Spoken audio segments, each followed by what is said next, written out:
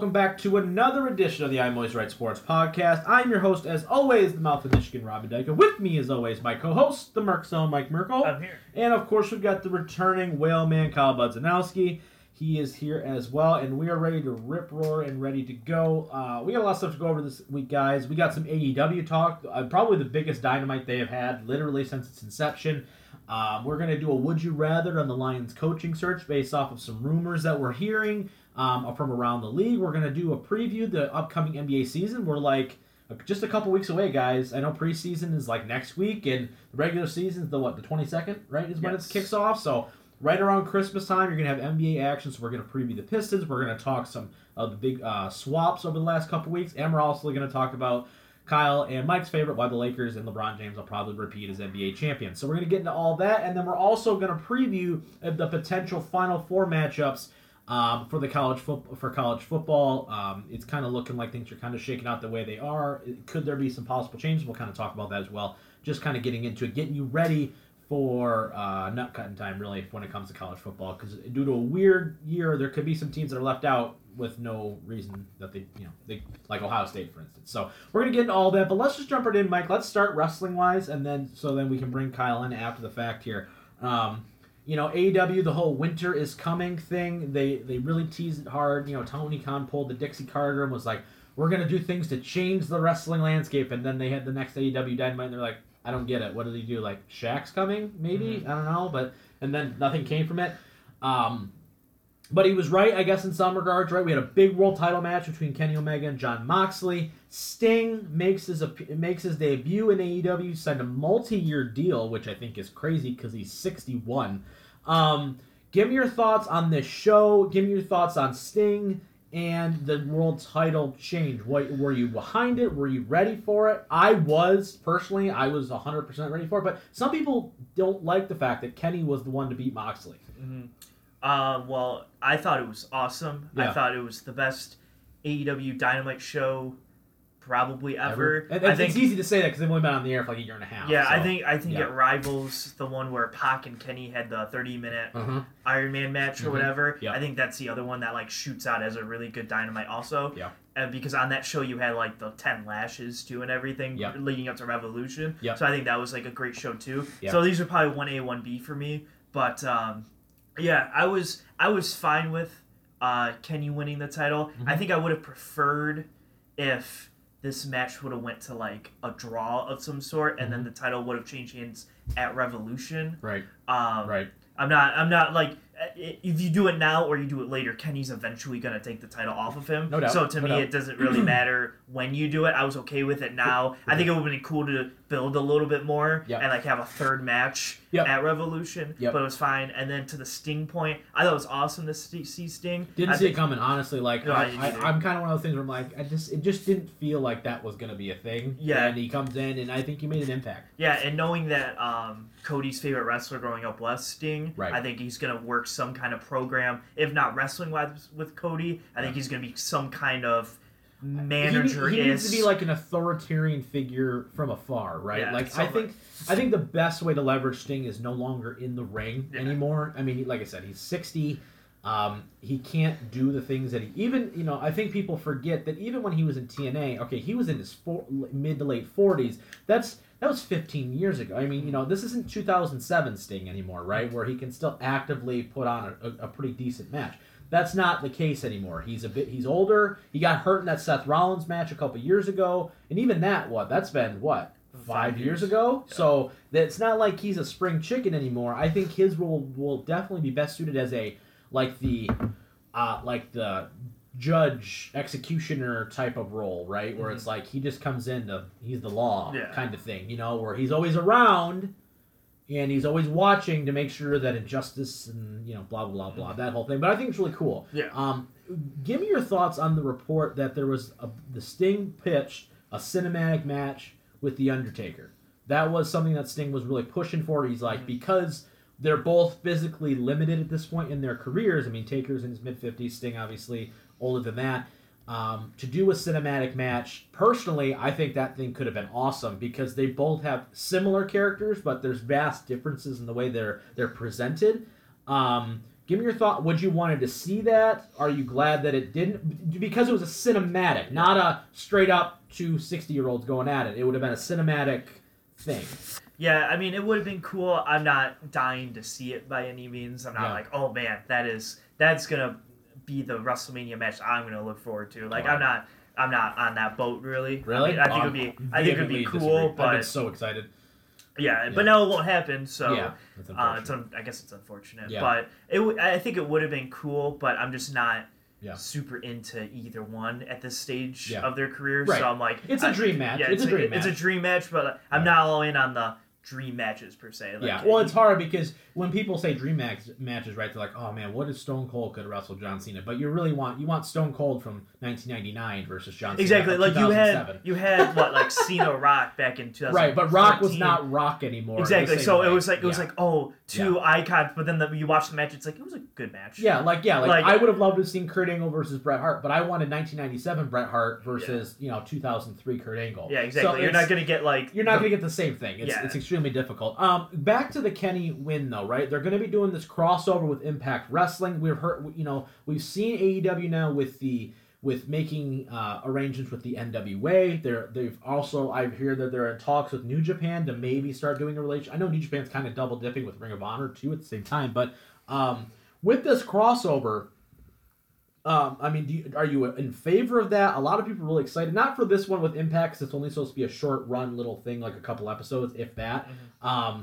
But like, are you excited for it? Are you intrigued by the fact that AEW is the first real major company to branch out and go to some of these? I would say they're a little bit smaller on most. I mean, you could argue New Japan is as the same size, but in Japan. Mm-hmm. Are you excited for these crossovers? And do you think Kenny is the right guy to be at the top of the mountain during this time? He does not have the North American credibility that Moxley does, even though I think he's a better wrestler. But Kenny has not gotten over like I think any of us really thought he would. Mm-hmm. So him being the world champion definitely helps. But do you think he's the right guy to be kind of like in the face of that? I think Cody would have. I think them booking themselves in a corner with Cody. I think Cody would have been a much better person to kind of bridge all of these gaps because he's more known on the North American scale. Yeah, I guess it's very true. I will say one thing though. I think this is what AEW does.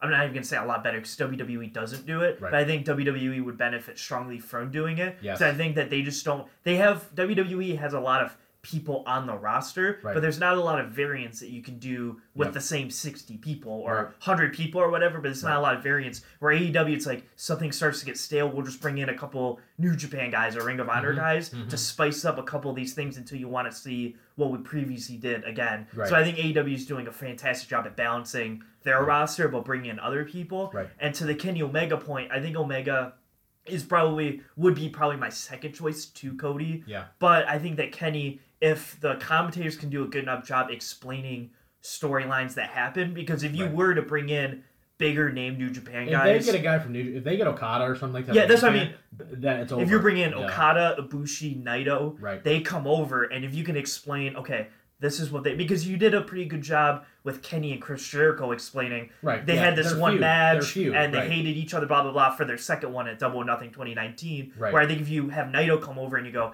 man, these guys battled at every G1 and they were in these epic wars. Yeah. I think people can get excited for those kind of matches. So Kenny can build that over. The footage as well. And AEW is doing one thing. I think WWE is this is a WWE thing though. They are acknowledging people's past before AEW, right? Like even though Kenny's already the AAA mega champion right now at the same time, but like they are acknowledging outside of pretty much WWE for the most part, they are acknowledging the fact that they've had previous careers, right? WWE does almost none of that. They've started to do it a little bit. Like I remember when Gallows and Anderson debuted, they're like they're former IWGP tag team, like, and everyone was like, oh my gosh, they actually like said that out loud. Like no one ever does that. But WWE would definitely be served to do this because the times that they have done a little bit, right? Triple H shows up at a Progress event or a WXW in Germany or something like that. People go insane for that stuff, right? To have a WWE contracted wrestler. And the funny thing is that they used to do this a lot more. They did it with ECW in the mid-90s. They did it for Jerry Lawler in the USWA in the 90s. Like, they would send big talent. Like,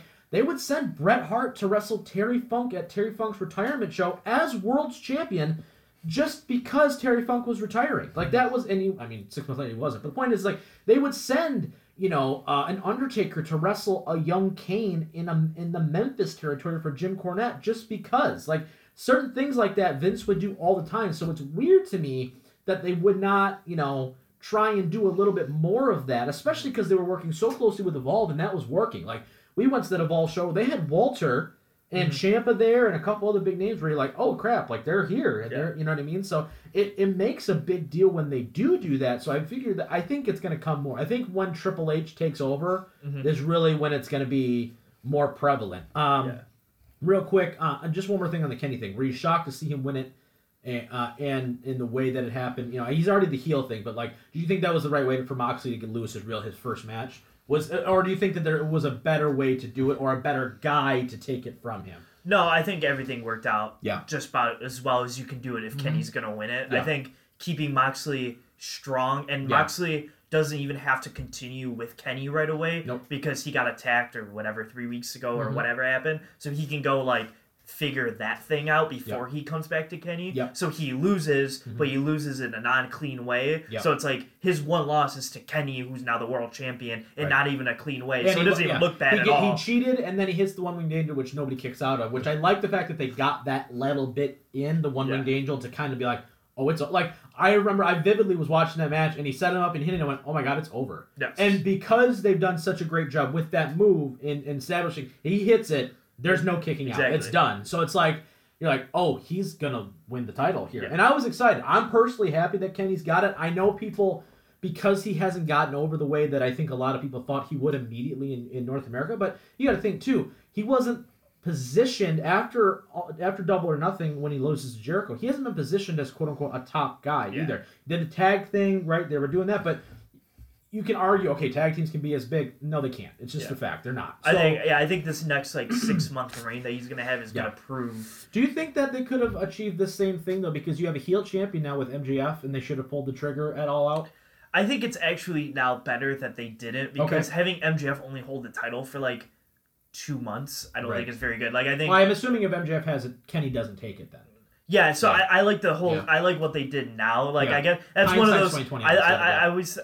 Yeah, I would say hindsight 2020 is I was mad then. I was too. But now seeing right now where we're at, I'm like I'm totally okay that the road everyone took and how it's and honestly, when you look at it, just a quick note on MJF, right? What they're doing is they're putting him under the Jericho tree and just saying, by the way, become a star. Yeah. That's literally what they're doing. So here you go, just become a star, and then your time will kind of come here. Yeah, Hangman. I'm assuming it's going to be Hangman. Hangman will take it I would assume maybe not even this upcoming All Out. Yeah. But the following All Out. So not 6 months from now, whenever they have it, but the following year, I think could potentially be where you finally see MJF and Hangman for the title. Agreed. I think that's where your two main event stars are, because they really need to. Once again, though, my only concern with having a heel champion is you need baby faces. You don't got a lot of them right now. And not any really, quite frankly. So everyone's turning heel. No one's being a baby face. So that's one thing to take note of for sure. All right, let's kind of shift off of wrestling now, though. Kyle's nearly falling asleep over it. I'm sorry, buddy. It's okay. Let's jump into some basketball talk, though. We're not going to do any commercials today, guys. We're not actually going to be filming the show.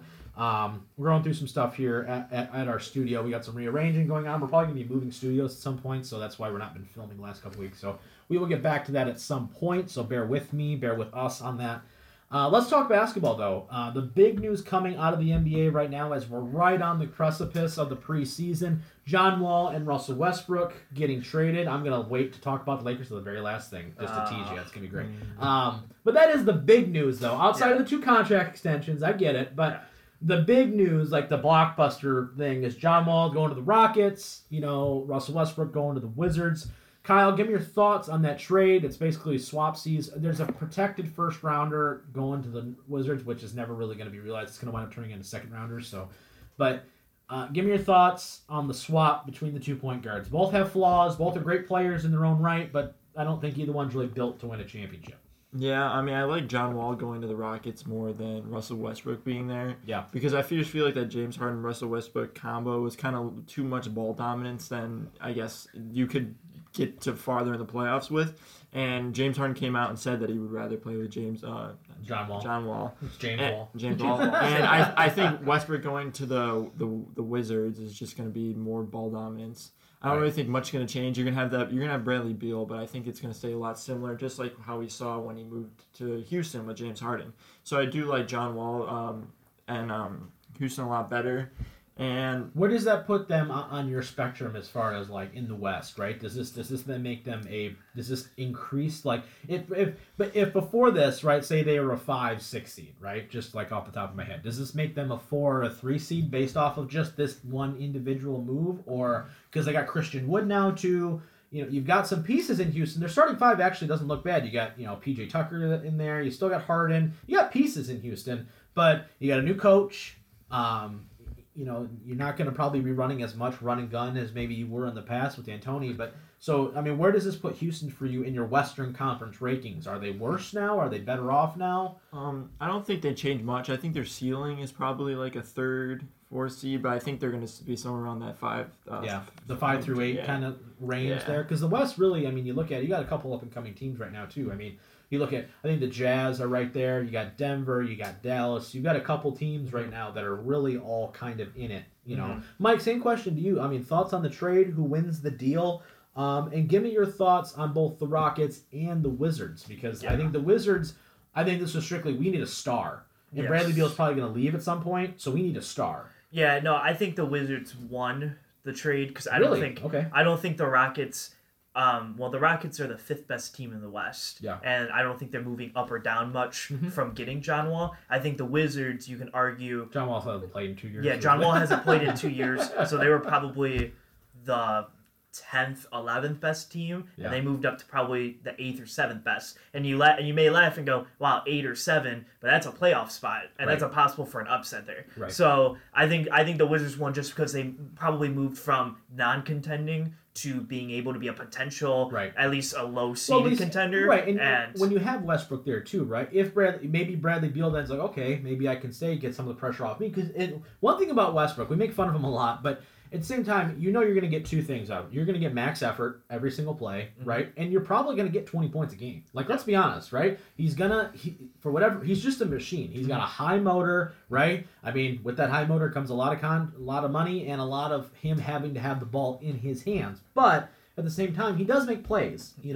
especially in the regular season. He can will it. He willed an Oklahoma City team to the playoffs. Let's be real. So there is a little bit of that to be thrown into there as well, where you can go. And I think you make a great point where the Wizards are like, we ain't got nothing going on. We got Bradley Beal and a whole bunch of schmucks. Now it's like, okay, we got Bradley Beal, Russell Westbrook. We got a good front court. Maybe there's something. There's something we can do. Thoughts on Houston? For Houston, do you see any change really in their projections at all?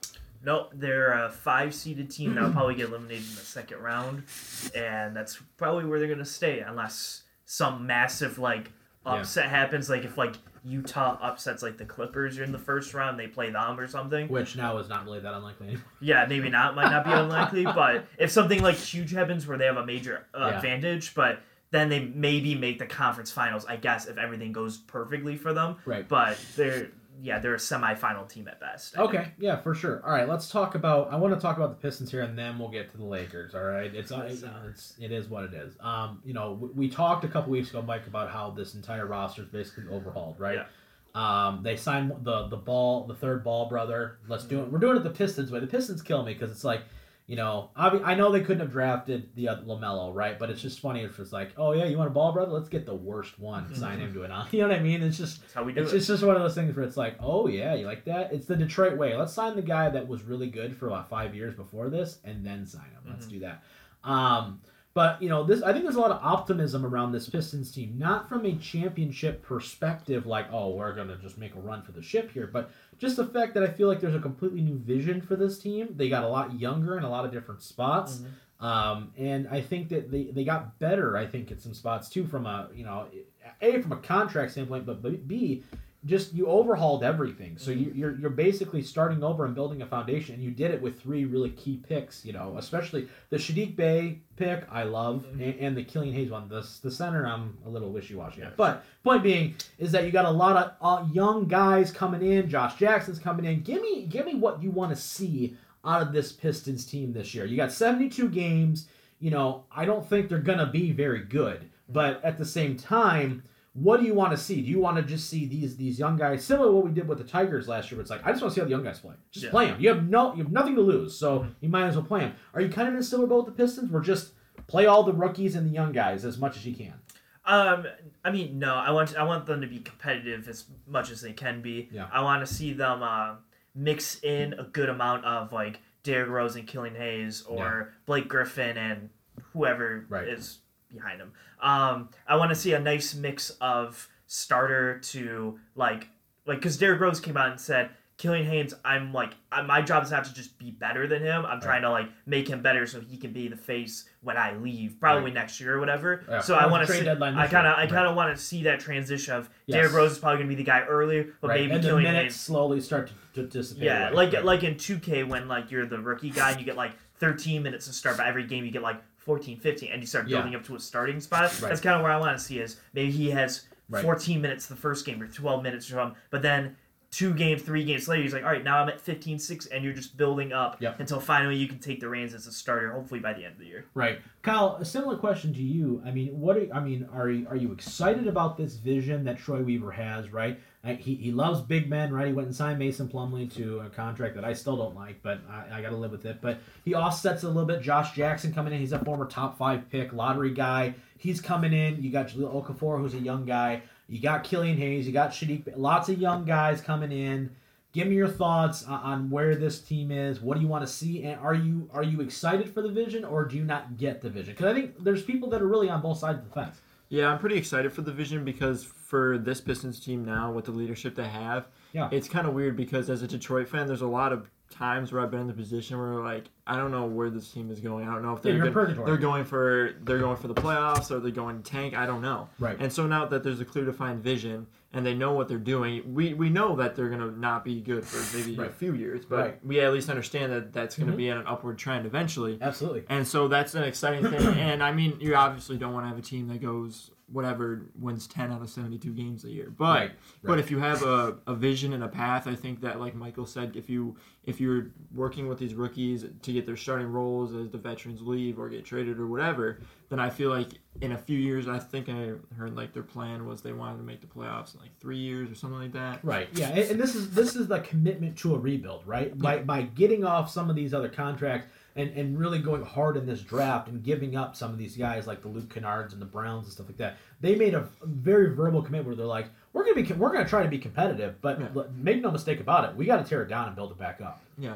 So just by that, I mean, you're not going to win a boatload of games, especially this year. But as your rookies now improves, as they learn, then it's definitely I see it going on upward. So I mean, give me a win total, Mike, real fast here before we talk Lakers.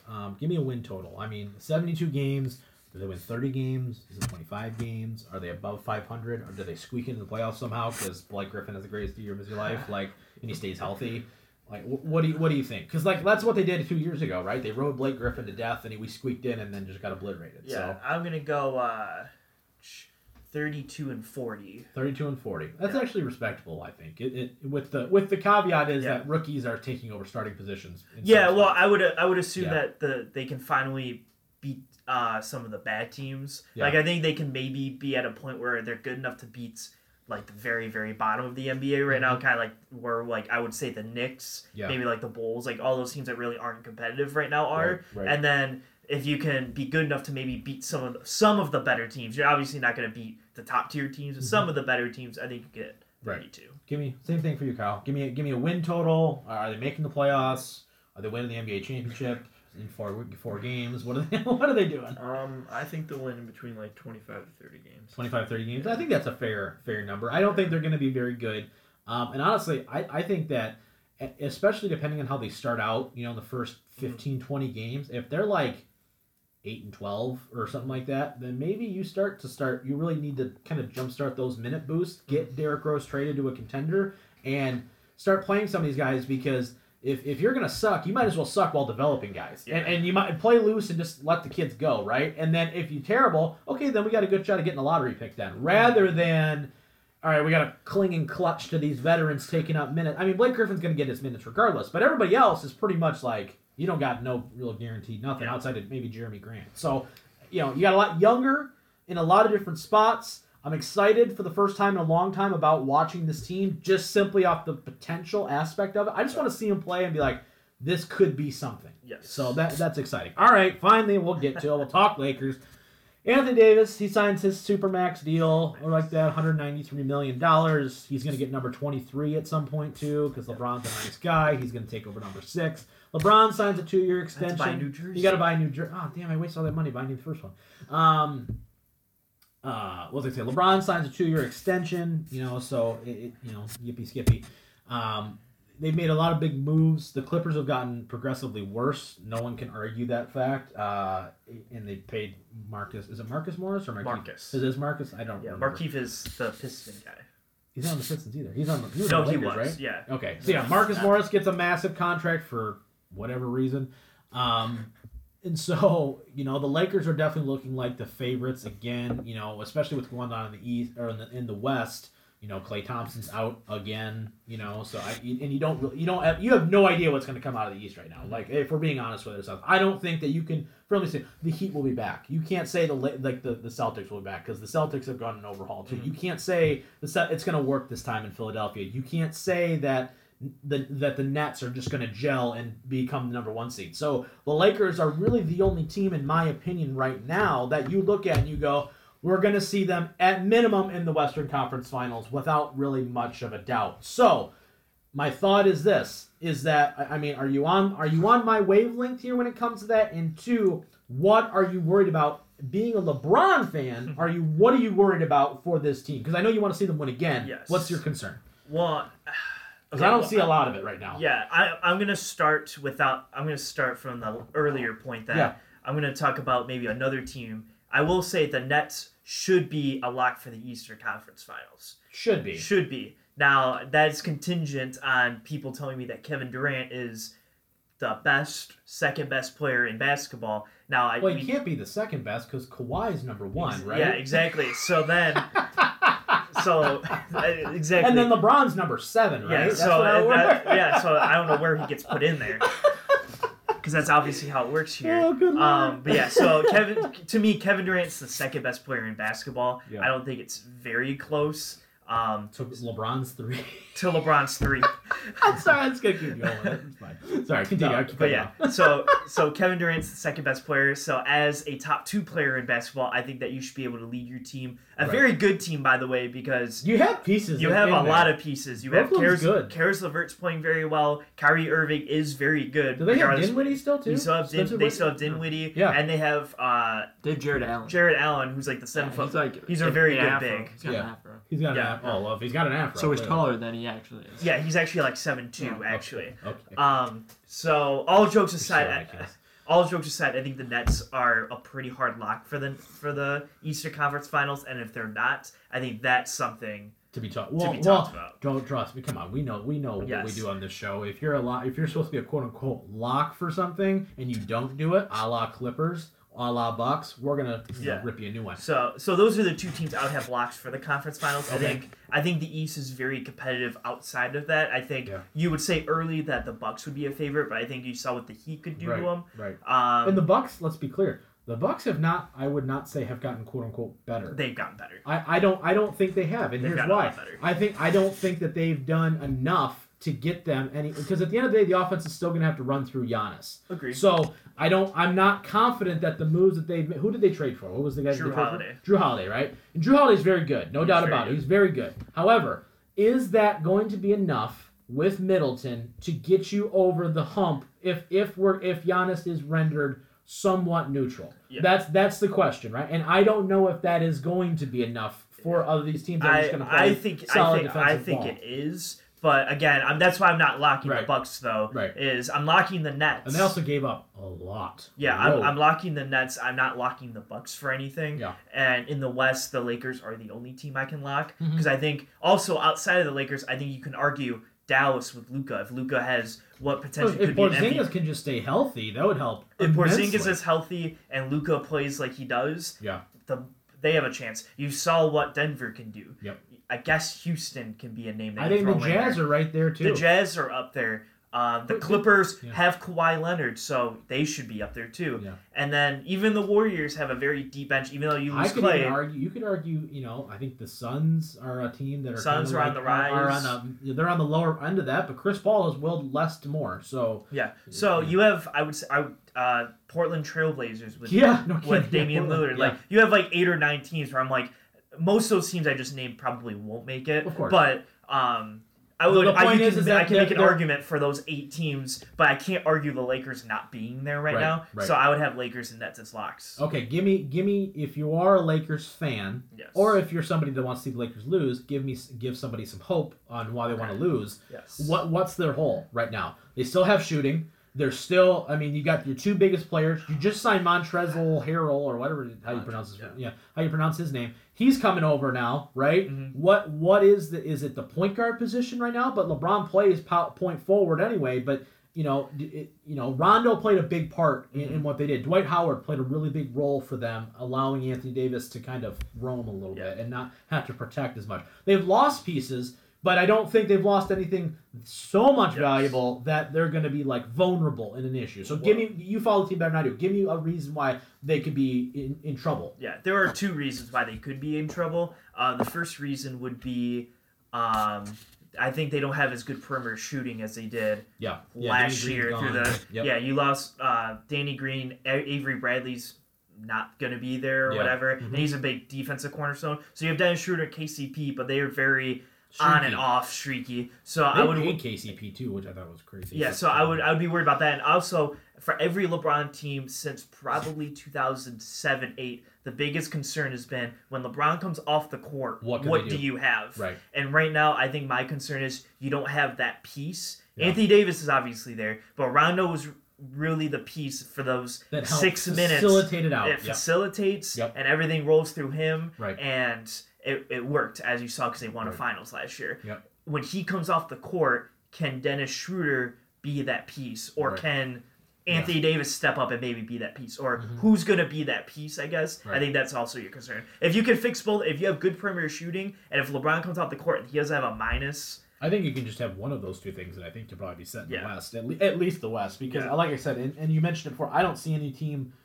really that's going to rival them outside. I mean, the Clippers on paper maybe, but like even then I'm not confident in that combination. I think Paul George is awful, so it is what it is. Kyle, similar question to you. I mean, there is a common theme here with a lot of these LeBron championship teams. There's a guy outside of LeBron that makes that team go, right? Whether it's Ray Allen coming in and providing that extra sharpshooting, right? Kyrie on fire coming back down from 3-1, right? Like there are guys that rise up in those moments outside of LeBron that help get them over the top, right? Like LeBron brings them to the dance and say, okay, I'm going to still do my thing, but I need somebody else out, even those Heat teams, right? Like, okay, you had Wade Bosch, but it's like, okay, I need that Ray Allen guy to come in and really make this happen. I needed who was their point guard at the time?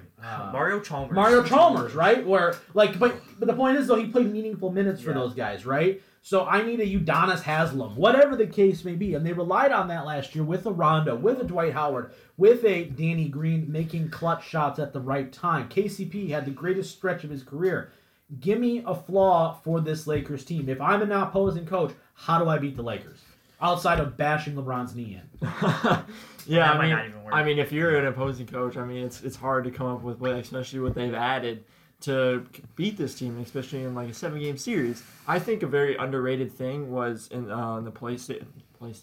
In the playoffs last year, I think as much as he didn't do, I think Dwight Howard was a huge piece in the paint just to be there. He didn't do a lot, but he was just there. He was a rim protector. He did what Anthony Davis didn't have to do. So Anthony Davis was allowed to be athletic and be a freak. Yeah, exactly. So just his presence down low. Caused the ball to have to be moved around the paint more. It couldn't be driven in as much. Yep. I don't think that's a huge piece. I think if you're an opposing team, I think you take advantage of some of these new guys, because Rondo was like a veteran guy. He knew what to do in a situation, in plenty of situations. He's been in the finals before, right? I think like attacking a Dennis Schroeder, all the new guys they got, and especially when LeBron's not on the floor. Because a big thing about LeBron, you probably heard before, is that he makes his teammates better.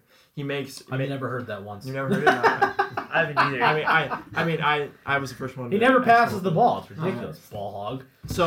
So when LeBron's not on the floor, because especially saw us when he was on the Cavs, below average Cavs team. Right. When LeBron was out, they would put up 20 nothing run. It was a 12-point swing. Yeah, exactly. So attacking when so funny. They're at their weakest, essentially. Right. When they're at their weakest, essentially. Right. But other than that, I mean, like with what they've added, I guess a question for you guys is: when are we going to see the transition from it being LeBron's team to Anthony Davis's team? Because LeBron signs a 2-year extension, right? But LeBron's going to be what, 34, 35, right, going into this season. I mean, you're every day is one day closer to 40, right? Yep. And he's not going to be, I get it, he's a genetic freak, I understand, but he can't be this way all the time. I guess, we can keep saying it, but Brady's still doing it, but it's whatever. But point is at some point he's going to slow down, right? When are we going to see, is it this year? Is it next year? Are we going to see the transformation where LeBron is still going to be a good player, but LeBron is not always going to be the best player on the floor at all times? When are we going to see the transition from him to, because Anthony Davis, while he played great, Anthony Davis was up and down in those finals and in the Western Conference, where it was like, okay, Anthony Davis plays well, we won the game. Anthony Davis doesn't play well, and LeBron's got a shoulder at all, they were 500. Mm-hmm. So it's like LeBron needed him to kind of step up his game, and he did in key moments. But when are we going to see Anthony Davis take, I guess, the final step in like, nope, the Lakers are now my team, and I need to be the one that LeBron is going to assist me, not the other way around. Yeah, well, I thought you saw it last year through the course of the playoffs. I think Anthony Davis stepped up hugely, and LeBron relied on him a lot in the early and late games of all of those games that were close, like half of them. But this upcoming season, I don't see. I think you'll start to see it more through this season and through this offseason. But I think it's going to be the year after where you really see it. Yeah. And I think it's because I think you'll see it in the finals if my prediction of Nets Lakers is a thing, because I think you're going to need AD to be a tank, or KD's going to shoot you off the floor basically. But I think the next year when the Warriors are finally 100% healthy, when Kawhi finally builds whatever they're building in the Clippers. They fire another coach and trade Paul George. when the true Drew Holiday Giannis connection finally gets, like, when all these teams start like, okay, we're at the peak of everything, you're gonna need, okay, now Anthony Davis needs to be the peak of everything, and I think it's probably gonna be after this upcoming season, so the 2021 season. It's exciting, it's just something to think about, right? Because I think at times, and I think we do this as sports fans too, where it's hard to imagine people not being themselves, I guess. Like, I know that's a weird sentence to say, but like when you watch a Tampa Bay Bucks game now and you see Brady at quarterback, you tend to already almost immediately lean to the Buccaneers, right? Because they have Tom Brady at quarterback. It's similar, I think, in LeBron's situation, where you just look at it and you go, okay, is LeBron playing? All right, I'm going to take that team. It doesn't, you know what I mean? Just based off of that, right? It's like, I don't think the Lakers will not be a favorite in the entire year, right? They'll be favorites in every single game they play this year, barring injuries, right? Yeah. So for me, we are going to see that point. We're sitting with Tom Brady right now. I'm going to keep using Tom because Tom, is the greatest quarterback of all time. So it's like, you look at it and you're like, okay, you're seeing issues with Tom now, right? The long ball has not been consistently there. He's thrown more interceptions this year than he has in a long time. Things aren't the same, right? At some point, LeBron is not going to be the LeBron that he is. Yeah, I would say, to the last point before we move on from this, I think the one thing that keeps LeBron turning is passing. The passing will keep him in the league for as long as his body and his legs will allow him to be. Yeah. Because unlike people like, say, Kobe, Jordan, these guys who are like, I have to shoot and we have to score to win. And when you kind of lose your touch on shooting or not being able to score as well, you just get older. Yeah, you just get older and you can't do it as well. Yep. LeBron can go down to 15 points per game and pass and get 10, 11 assists and still be efficient as he can. Yeah, so I think that's why it's so much longer, and it can sustain way longer than everyone else. Absolutely. So I think it's going to be still a good amount of time before you see any kind of diminished returns from that. Yeah, it could be, right? I'm just waiting for the day where he just goes, I'm kind of done. Because it's going to send like shockwaves through everything. No, because we'll have Bronny to cheer on. Yeah, he'd be a future Piston. Yeah, he's going to Piston draft him. LeBron's going to sign a 1 year with the Pistons. And they're going to win a title together.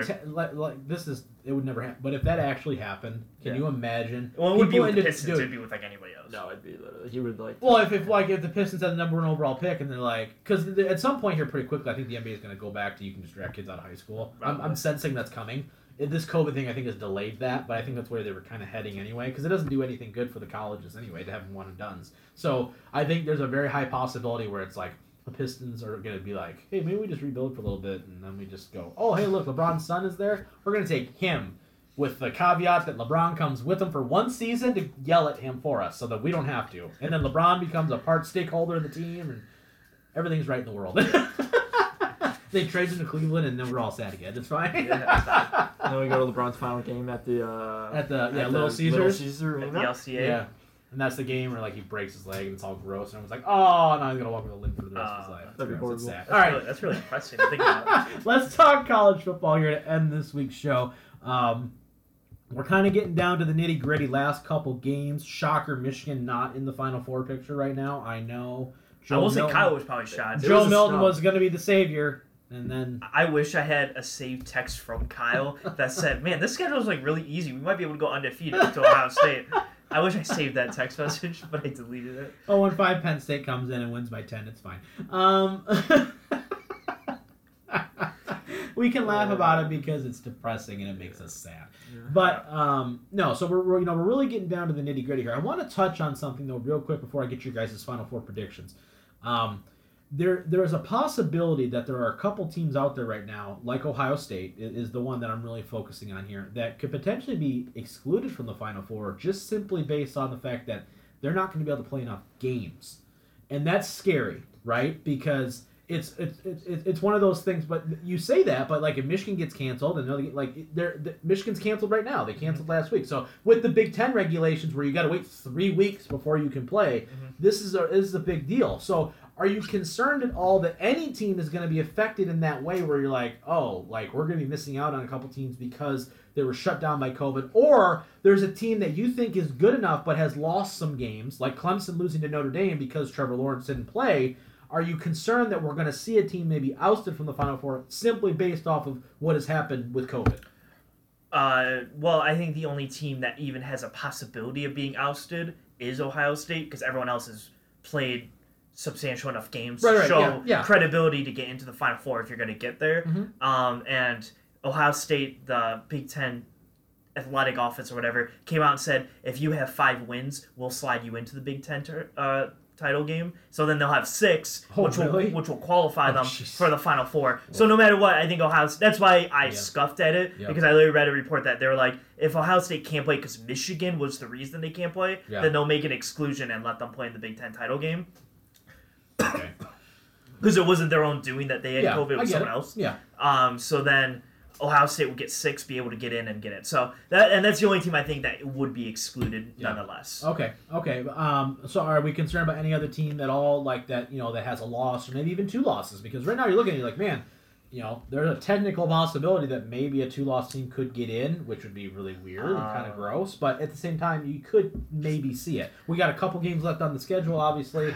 Stuff happens pretty quickly. Are you concerned at all that, like, if Clemson were to lose another game, for instance, right? Okay, now they got 2 losses. And you're like, oh boy, does Cincinnati now take their spot because the ACC is kind of weak? But you know what I mean. So is there any concern for you at all that the best 4 teams won't be in it at the end?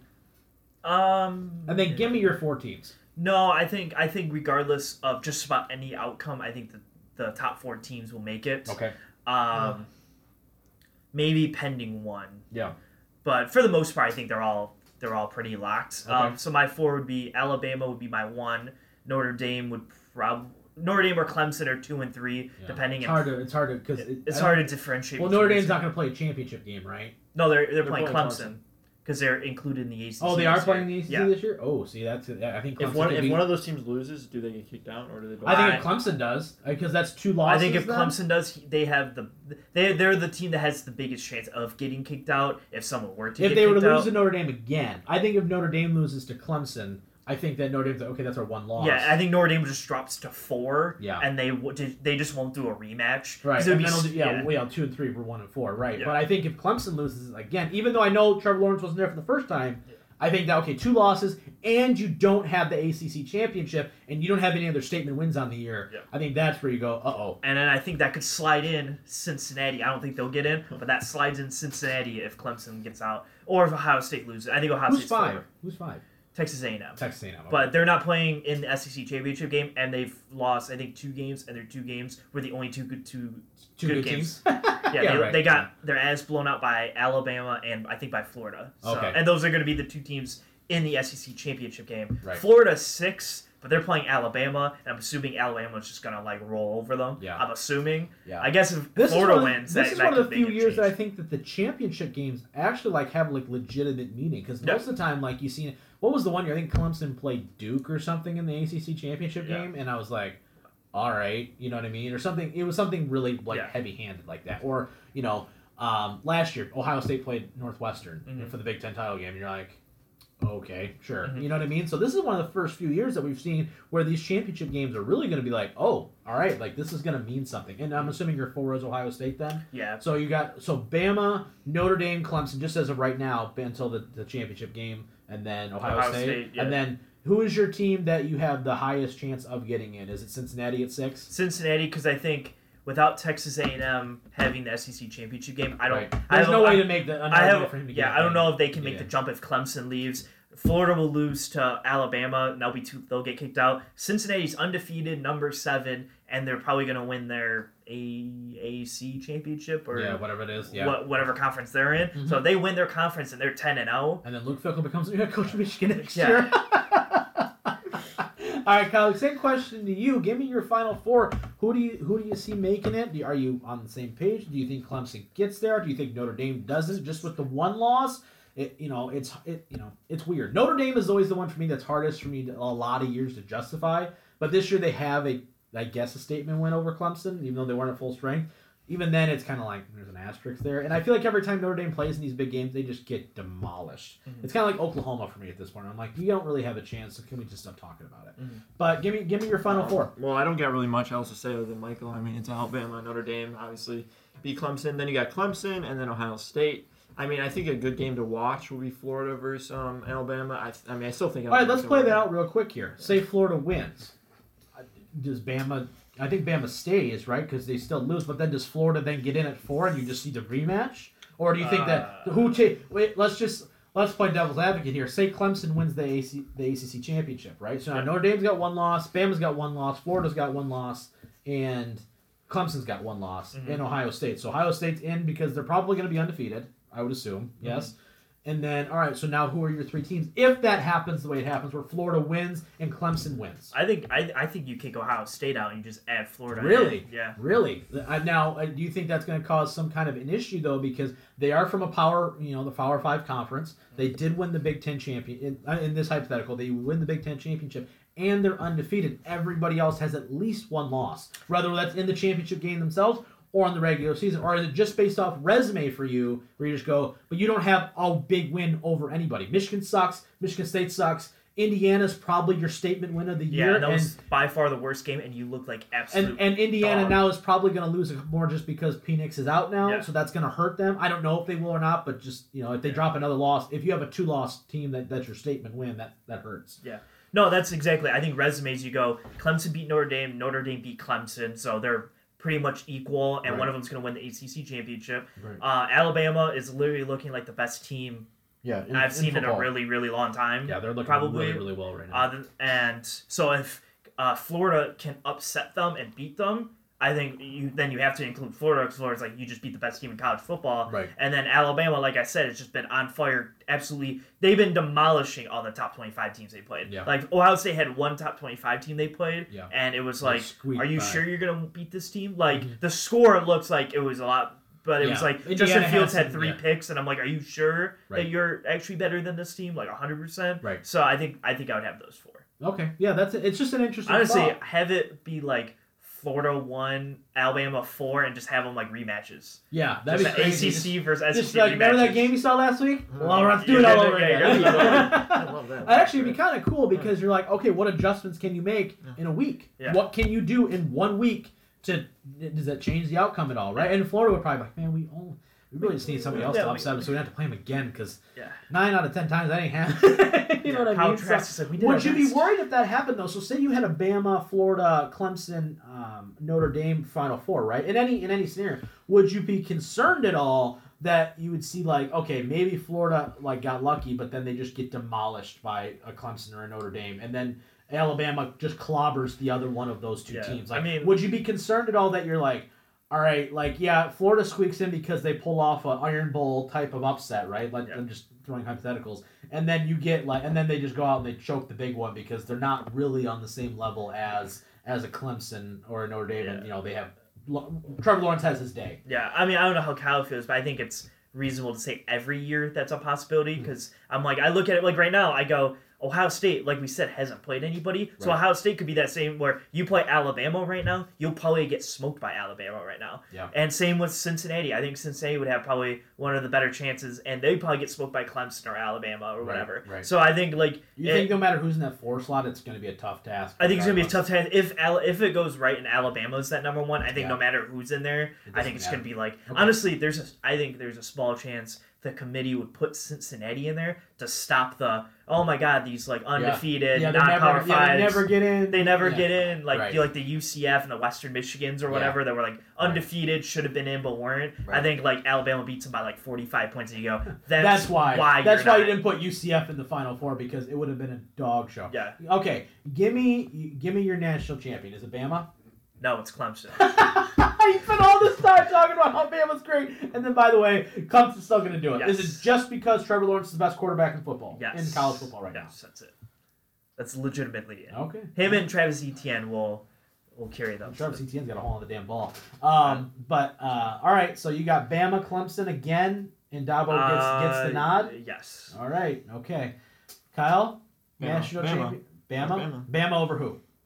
Clemson? Yeah. Okay. Yeah. Bama over Clemson. So Nick Saban gets the. Will this be the 4th time they've met? Or this the would 3rd time? The 4th. The 4th time. Okay, so Saban evens it up then 2-2, right? Yes. So that'd be interesting. Yeah, I mean, it's tough. It's tough for me because this college football season's been so weird, right? Like man, it's hard for me to bet against Clemson because even when they lost to Notre Dame, it was like they really had a chance to win that football game. I look at that all the way up to when they play Alabama, which would be a tough game. Yeah. I go, you were missing your top 5 defensive players against Notre Dame and Trevor Lawrence. Right. So I was number 1 pick in the draft. Yeah, so you're missing all of that, and you lost in triple overtime to Notre Dame. Right, or that's something. kind of my. So then I'm if you beat them, and then you're playing whoever, or you'd be the 2, so you're playing the 3. You'd probably play like Ohio State or Cincinnati or whoever gets in, whoever.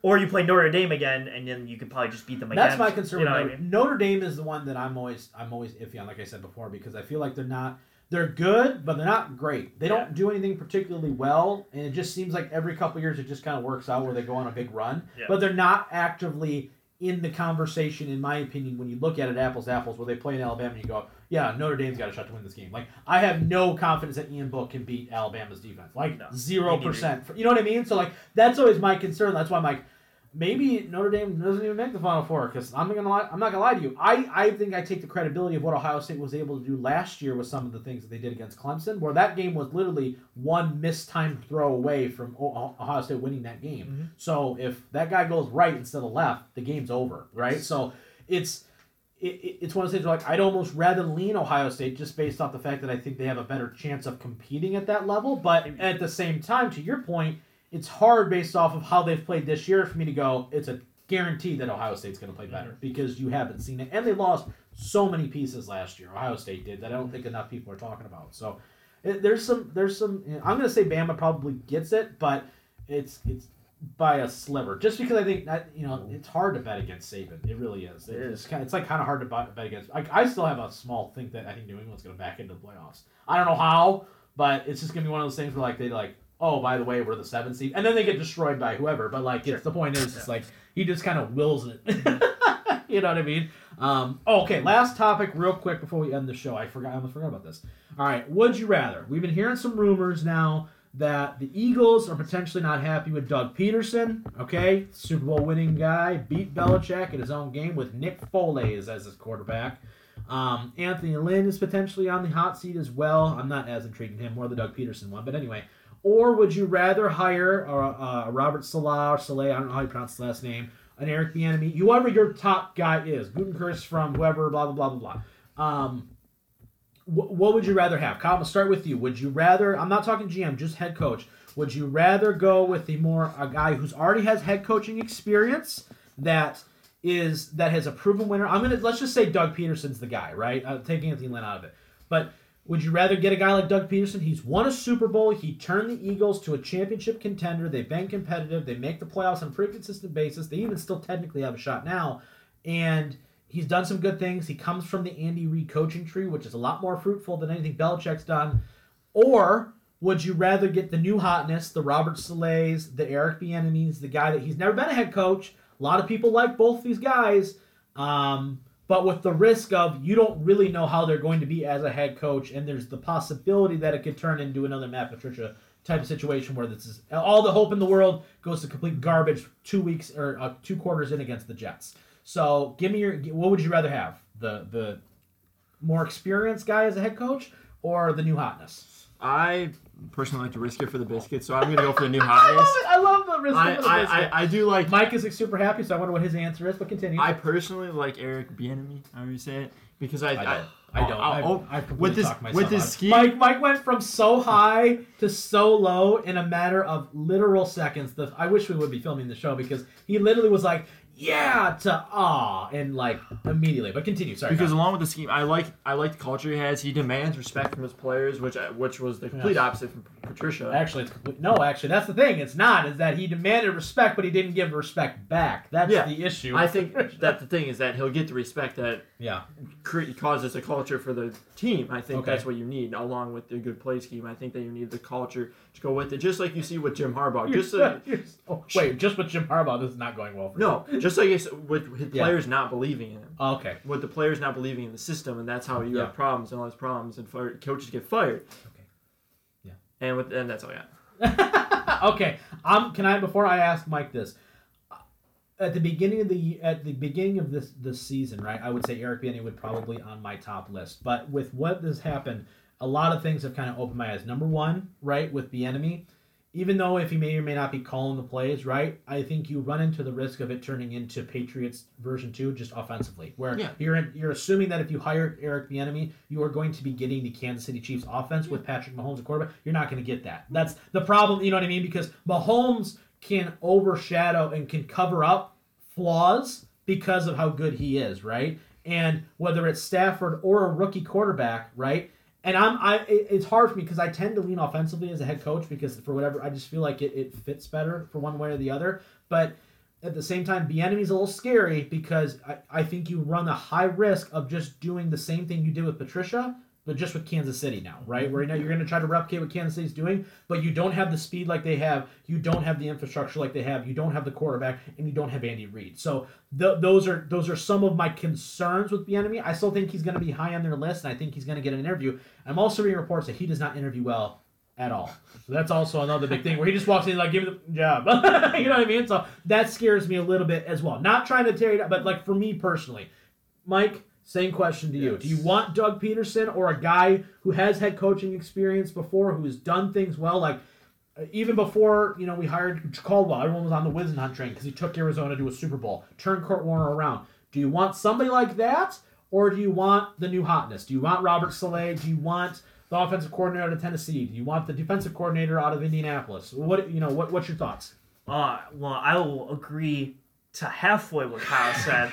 I will agree. I want the new, I guess you could call it the new hotness, or whatever you want to call it. Yeah. But I'm going to go a different side. I want Robert Saleh, defensive coordinator for the 49ers, so badly that it's like not even funny, actually. Really? So you're like super on the sled train. I am super on the train. Yeah. And if I'm completely wrong, we can look back in this like 3 years from now and go, like, you were super wrong. But I am super hard on his train. And I would say the difference between him and Patricia is, and kind of the difference between Andy Reid and Bieniemy, whatever, is they are coordinators of a head coach that are the same thing. That's a great point. So like Andy Reid and Bieniemy are both offensive-minded guys. Right. Matt Patricia and Belichick are defensive guys. I think the difference between Saleh is he's a defensive guy to a head coach who's an offensive guy. Right. So He's calling the plays. He's calling the plays. There's no influence from the head coach helping you call plays and doing. He's doing more of like a Sean McVay thing where he's like. He is the guy running this defense. And then Wade Phillips was the head coach of the defense. Exactly, where I think Saleh right now is the head coach of the defense. And if we can get any kind of semblance of what that defense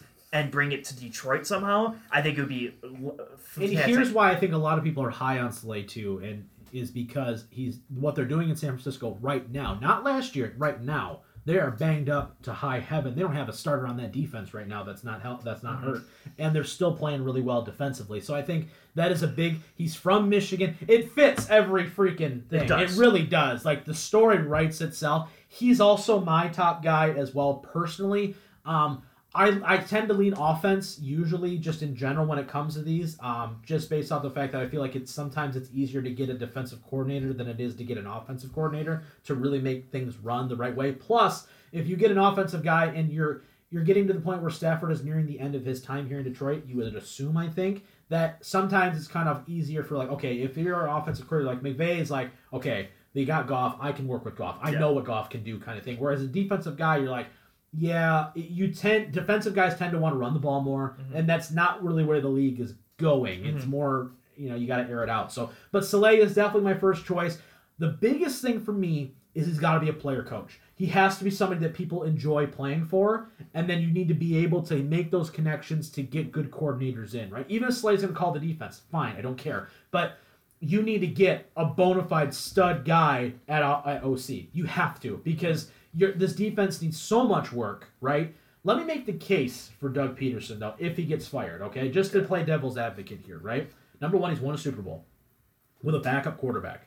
Number two, the Eagles have never been this competitive since Andy Reid, right? Number three, I do think that Doug Peterson is one of the few guys to come from another coaching tree and make it his own and be successful at it, right? I think he's done a pretty nice job. Take the Wentz struggles this year out of it just for a second. Wentz has played really well. He was on an MVP kind of tear that year. They won the Super Bowl before he got hurt. So, Peterson has a proven track record of developing guys, right? The biggest issue that I think that Peterson is having right now, and I think this also goes to Howie Roseman, the GM, is that they're not drafting well. And that is a huge flaw, and I think that's a stain a little bit on Peterson's time in Philadelphia a little bit, is because they're not drafting well, and their free agent signings aren't panning out very well either, and the lack of depth and the lack of adaptability that Peterson is now having to face. Because if we look at that team that won the Super Bowl, outside of Wentz, that whole team was healthy. Everybody was playing on fire, right?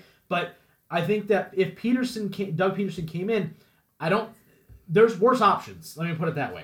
Okay, I agree. My counterpoint to that would be, do you think that Doug Peterson is benefiting from having an awful division, though? And I only say that because I think when you look at, they win the division all the time. I'm like, when you're 8 wins and can win the division, it's fine. I think Saleh, even though he's not the head coach, is working in I look at the toughest division in football is the NFC West. Absolutely. You have to play the Seahawks twice, you have to play the Cardinals twice, and you have to play Rams twice. And you have 5 or 6 wins because your defense, even though it's built to pieces right now because of all the injuries, has only allowed 19 points per game or something. Absolutely. Against very tough competition where I think the Eagles... And with an offense that literally has to run the ball in order to score. Yeah, because they can't throw the ball. Right. So you're so limited in what you can do. Yeah, it's being so successful. Where I think Doug Peterson, I would say outside of the Super Bowl year, because they got really hot and they had 13 wins or whatever. I think last year you can look, they were playing out of the mind. They squeaked in and won the division. I'm like, but you had 7-8 wins or something, right. And you got it. So I was like, So I think you're right, and when you're playing in the NFC North, you need 11 wins. Yeah, I would agree and disagree, because I agree with you in the sense that their division is so hot and cold a lot of times, right? But I think at the same time, I think there's a little bit where you got to go, but if you look at it, Dallas is always at least has 8 to 9 wins a year, right? I think that the Giants, before this little bit there, were kind of always hovering around 500. The Redskins have usually been a dumpster fire, right? So they've always had to at least outskirt Dallas at some point. But I think more to your point is that when they get in, they've actually played really well. You look at those years where it's okay, they squeak in, they beat a very good Bears team, with one of the best defenses in the league, right? They pulled off the upset the next week against, I don't even know who they were playing at the time, but they just look prepared in the playoffs, right? Now, but I think your point is very valid in saying that, yeah, but you need 11 wins probably to win the division in the NFC North, right? Minnesota, even though they're up and down, the years that they're up, they're really, really good. And when they're down, they're bad. The Bears are the same way. And the Packers are always going to be at 10 wins pretty much at the start of the year. Okay, 10 wins. Okay, did they get any more? Yeah. So I think you're 100% accurate on that.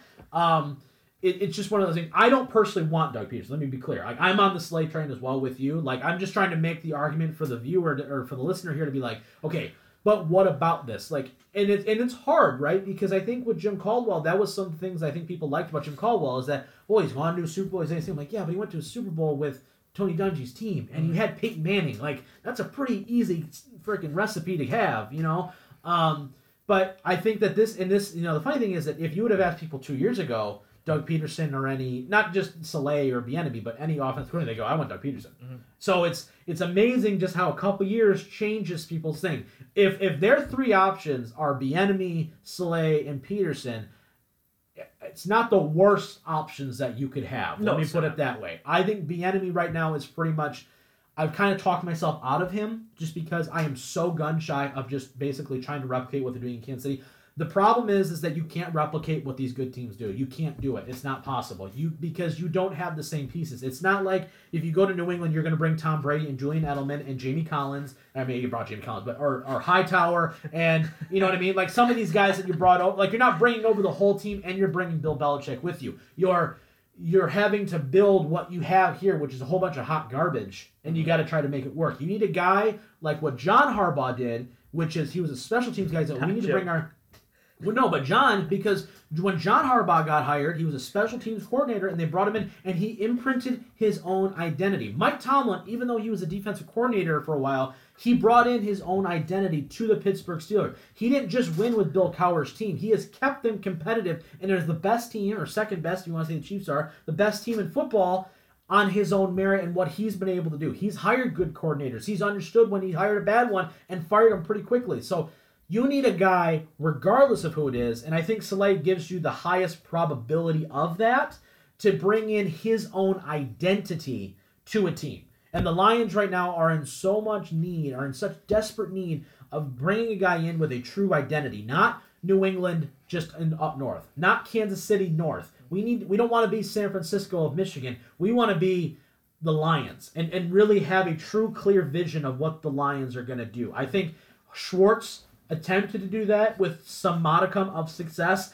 I think Caldwell did that a little bit as well, and I think we completely lost it under Patricia. We need to get that back. We need to get what we're going to be. How are the Lions going to win? It can't all be on Matthew Stafford's shoulders, and it can't be pitch and shutouts every week. They got to find a healthy balance in between the two. So if Saleh's the guy, I'm for it. You just better get a good offensive coordinator. If Bieniemy's the guy, I'm going to give it a chance, but you can't just try to replicate what you're doing in Kansas City because you don't got the speed and you don't have Patrick Mahomes. If you're bringing Patrick Mahomes with you, sure, you can definitely replicate what you're doing in Kansas City, but you're not doing that, so it's hard, you know. So there's a little bit of there too, but it's interesting. It's going to be fun to see where they go. I'm also hearing some rumors that they're possibly going to be hiring the coach first, then the GM. I don't like that personally. I don't like the GM after. I feel like if you're going to hire the head coach, like someone's got to be making personnel decisions. Who's making personnel decisions? Is it the coach or the GM? And I don't like combining the two at all. We saw what that happened with the Texans, and that's a disaster. So, you know, that worries me a little bit. I've heard John. Let me just real quick before we end the show. John Dorsey's been rumored to be. He's going to get an interview with the Texans, but I heard the Lions are really high on him too. John Dorsey, if you guys don't know, he is the guy that drafted Patrick Mahomes for Kansas City. Then he got let go because he rubs people the wrong way. Gets hired by Cleveland pretty much immediately. Drafts Baker Mayfield, drafts Denzel Ward, makes a ton of trades, gets Odell here, gets the defensive end too. What's his name? Olivier Vernon. Thank you. He drafted Myles Garrett, right? Like, but I mean, yeah, it's easy to go when you're So he's really responsible for building most of what Cleveland has right now. Are you interested at all in John Dorsey, knowing that there's a lot of baggage that comes with that? Or do you not really care? Is it more about the coach for you? Yep, I'm all in on Saleh. If you get Saleh, whatever happens then. Okay. Yeah, I'll take Dorsey. Same thing? Okay, yeah. I personally would like to see somebody with maybe some ties to Baltimore or something. Because Baltimore just, I was talking about this yesterday. I just love the way Baltimore drafts. They just, every year, it's just like, oh, by the way, Baltimore had a great draft every year. And you're just like, damn, they just keep restocking. So, nonetheless, it's going to be interesting for sure. We'll obviously keep you updated on that. Real quick, too, you think there's any chance Bevel gets this job? If they go 3-2 the last 5 games. Yeah, I think he could. Ooh, that makes me scared. Any chance Lions make the playoffs? No.